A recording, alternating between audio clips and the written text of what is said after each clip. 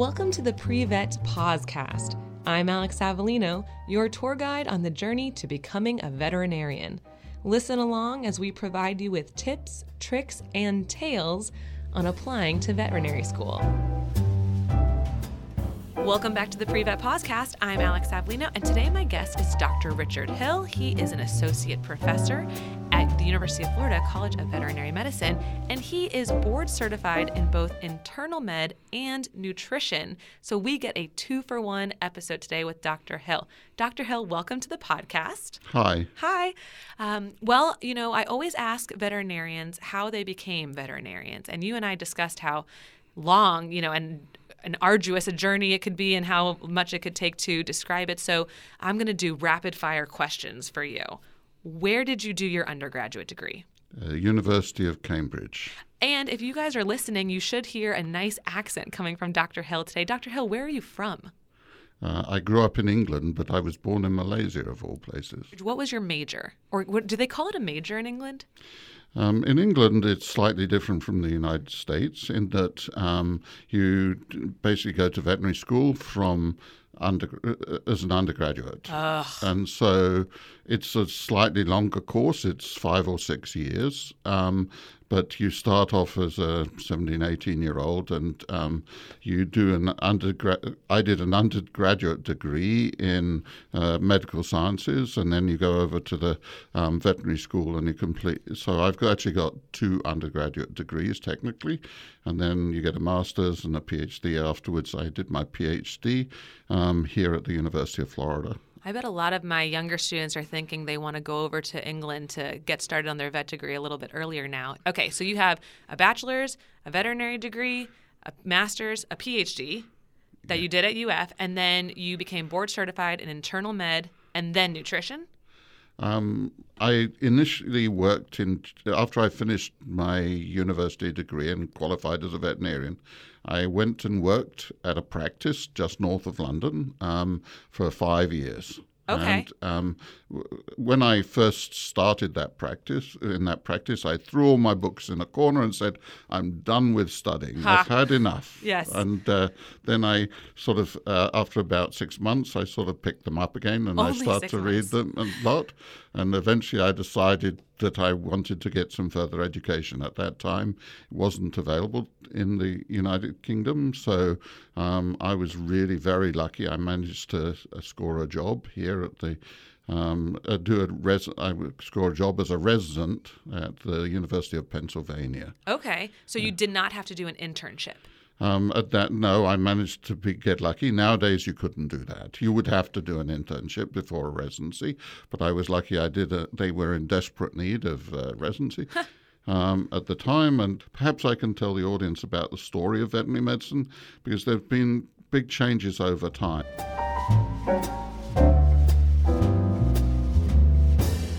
And when I first started, there wasn't that much money in small animal veterinary medicine, but we had an outbreak of parvovirus, and that made a huge need for veterinarians to vaccinate dogs all across the world. Oh. And when I first got my first job at north of London, they were literally queuing up down the street to get their dogs vaccinated for this terrible disease that was killing dogs. Oh, my goodness. And so that was one of the reasons why I was first employed, but it had an effect of injecting a lot of money into veterinary medicine as a consequence. So there was as a consequence of that, the small animal practice were able to expand. Oh. And that expansion followed on further to the extent that suddenly internal medicine became a more viable option. Oh. And so I was lucky that I started to be interested in internal medicine just as internal medicine was expanding. So I was sort of lucky in that respect.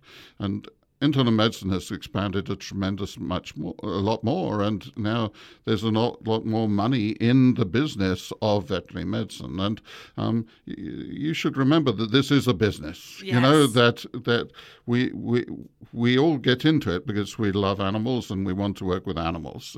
But it doesn't mean to say that.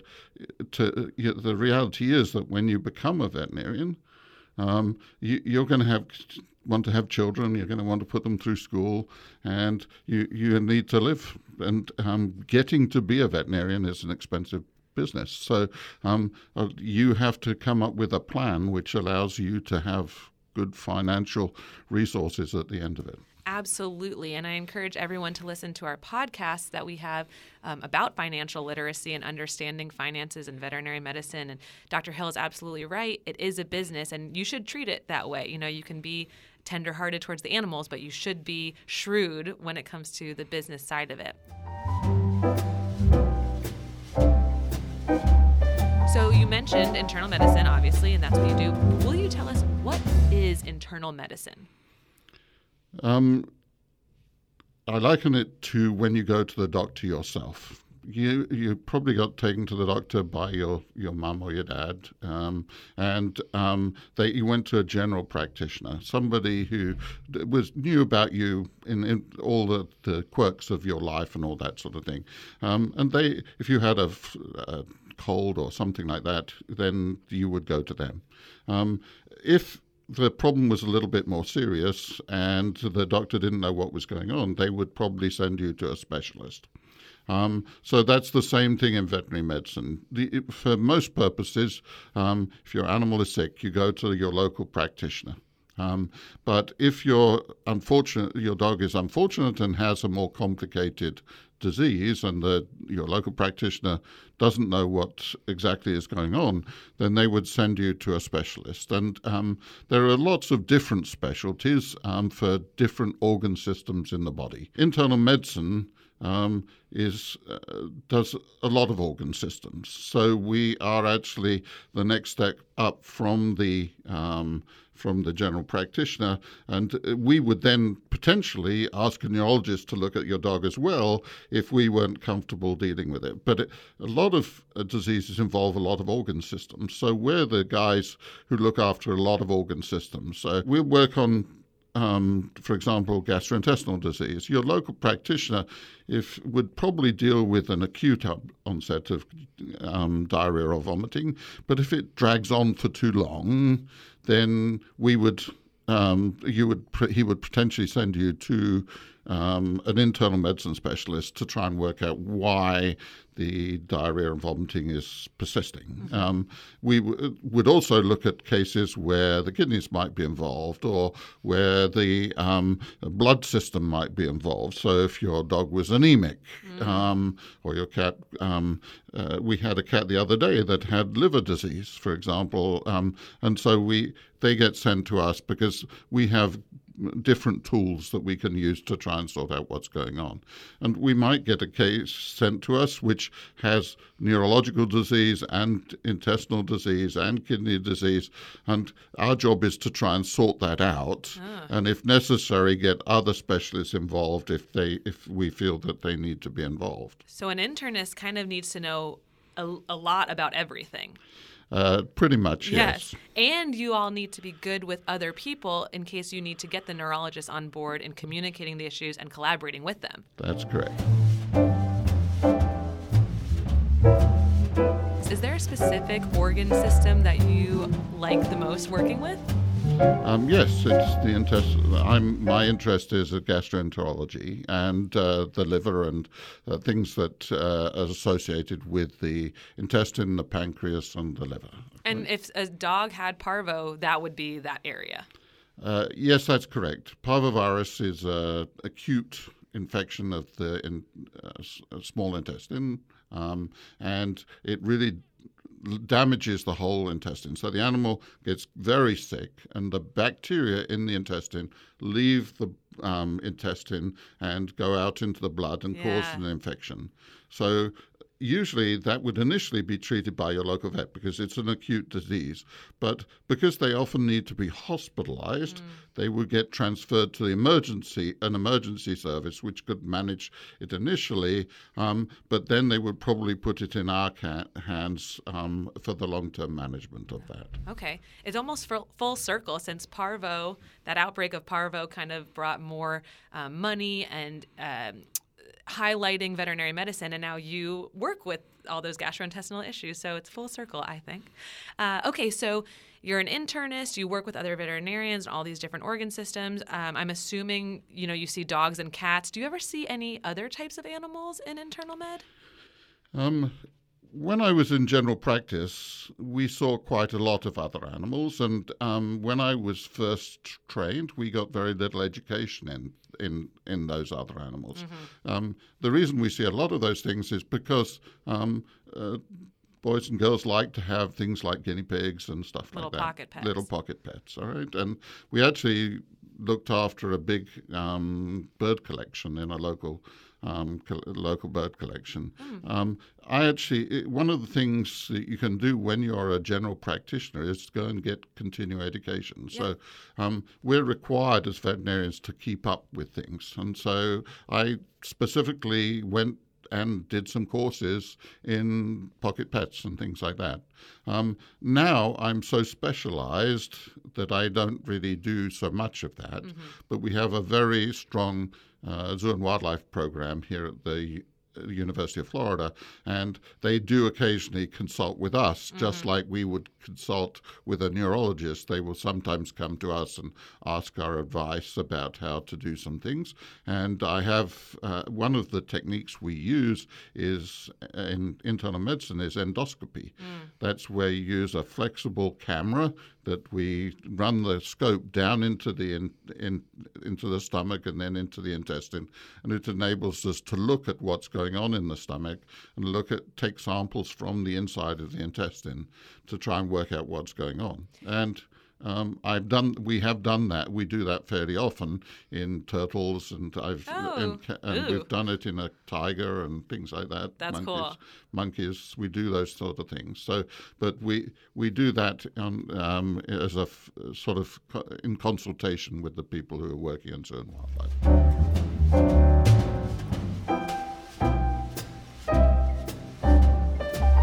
Let's dive into nutrition.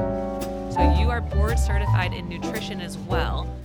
What does nutrition entail? And it all sort of tied in together because the intestine is very much involved in transferring food into the body. Yes. And nutrition also involves what happens inside the body and the metabolism of that food once it gets inside the body. So they're very much related. Yes. Okay, so that makes sense. And I know that you teach one of our nutrition courses at VetMed.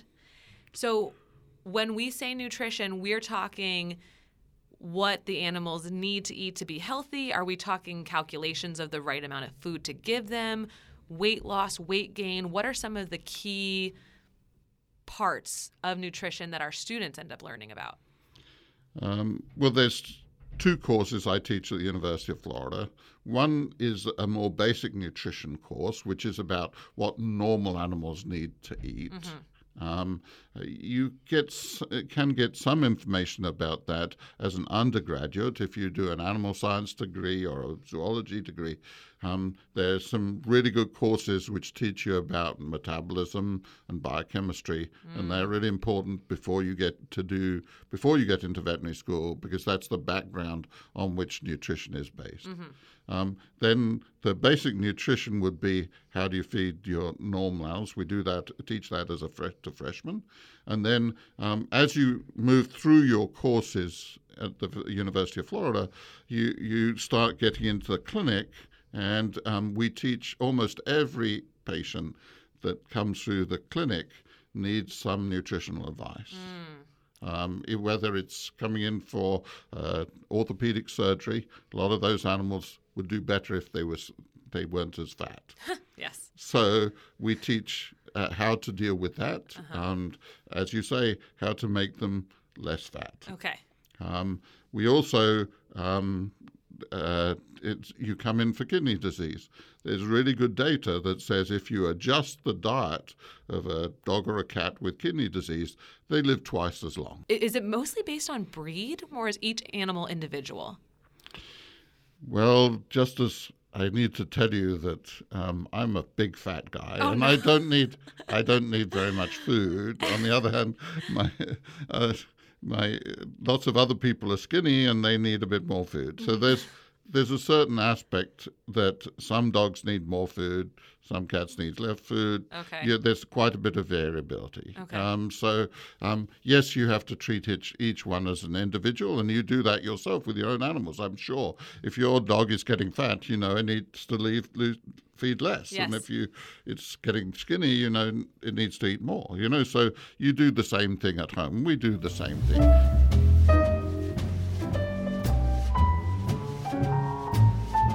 What are some of the noticeable differences in, like, something that comes to mind when you think of noticeable differences in certain breeds of dogs or cats? What's one of the examples? The classic example would be a species difference between cats and dogs. Okay, cats are specialist carnivores. Okay. Dogs can eat a greater variety of foods, and because cats are specialist carnivores, they've adapted to use a certain type of diet, and they're adapted really to eat birds and mice. And one of the consequences of this is they have a requirement for an amino acid called taurine. So does all cat food have taurine in it?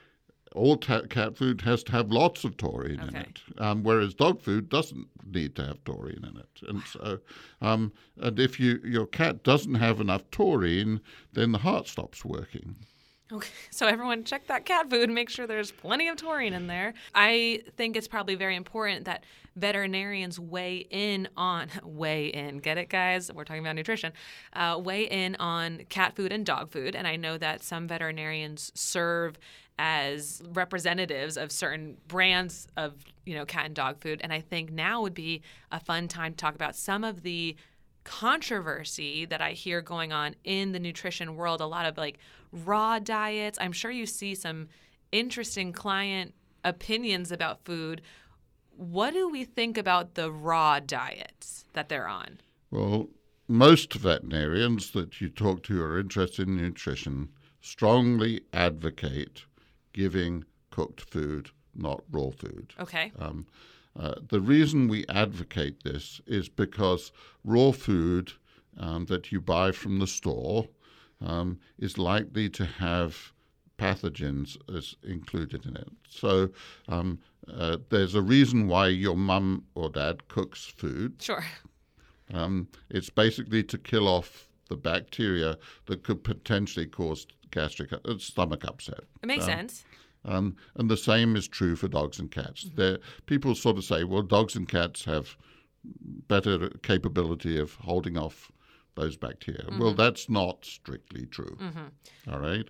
And there is an additional risk that if they become infected with bacteria from the meat or the vegetables or whatever, then they can pass that infection on to the people handling the animal. Oh, zoonotic diseases. Yes. So salmonella, for example. Sure. All right.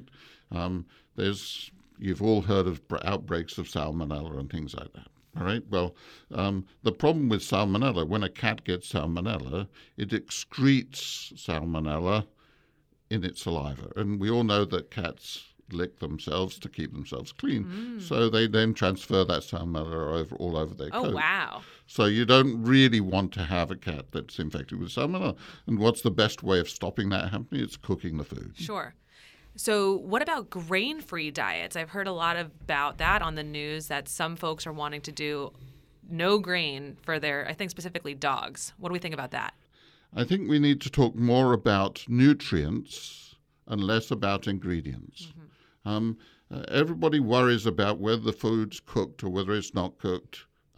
What we should be concerned about is, are they getting enough taurine or are they not getting enough taurine? Are they getting enough vitamins or are they not getting enough vitamins? Are they getting enough protein or are they not getting enough protein? Where they get that protein from or those nutrients from is less important that they get them into the body where they can be used. Okay. And unfortunately, advertisers tend to focus on ingredients because it's a good way of trying to sell your pet food.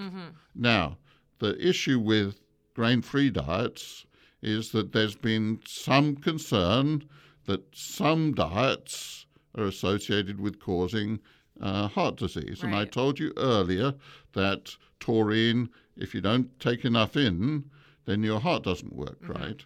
Dogs need taurine.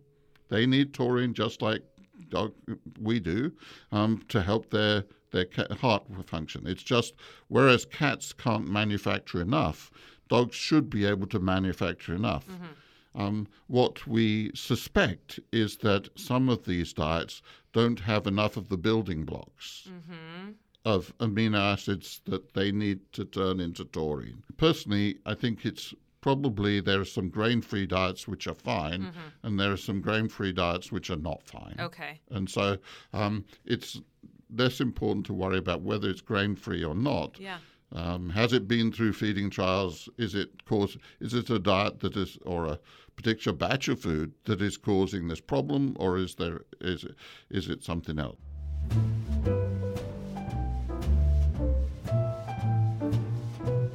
I always try to think about preparing the pre-vet students for their interviews and going to vet school. So if you were asked the question, students, what do you think about grain-free diets? You could quote Dr. Hill and say it's less about the ingredients and more about the nutrition. Yeah, the nutrients. So it's great. And then it'll be less polarizing, I think, for folks to be like, oh, grain-free, or no, we need it to be all have grains in it. It's like, no. Let's look at the ingredients. Let's do some trials. Let's see what's working and what doesn't work. But students, be careful about choosing one side or the other before we know all of the information. So that's very helpful. Dr. Hill, what advice do you have for pre-vet students trying to become veterinarians? It is a fantastic job. I love my job, and I've loved every part of it. So when I was a private practitioner, I loved working with people. It was fantastic to meet people on a regular basis and be part of the community and be. So one of the things is you really have to be a people person, all right? Because whatever walk of life you're in, you've got a people person. It's a job where every day you see something new, but you do get paid to do stuff that you're really good at. And so every job has some repetition. And you need to show that you're fun to work with. We have to evaluate people who want to move on from being a private practitioner to do a internship and a residency. And we really look for three things. We look for people who can work hard. We look for people who are nice to work with. And we look for people who know something. And in order, as you move through your career, what you know is going to be less important than being able to work hard and being nice. True. And so one of the things I worry about is with some of our newer students is that they don't necessarily spend enough time with other people. Yes. And talking to people and learning the skills of personal communication. And being a veterinarian is all about being able to interact with people and work with people and to be fun to be within the workplace as well as outside the workplace. In England, when I was growing up, we still do, we all go to the pub and everybody thinks that's all about drinking. No, it's all about talking to each other. We don't actually drink that much. We just go to hang out with our friends and talk and communicate. So try and do some of that as well. Oh, such good advice. I really appreciate the fact that as you go on, it's less about what you know and more about how you treat the people that you're around. Well, thank you for being on the podcast today. I'm glad we got to learn about two specialties. Students, homework, obviously, start looking into different nutrition studies and what's going on with nutrition. I'm Alex Avellino, and we'll talk to you soon.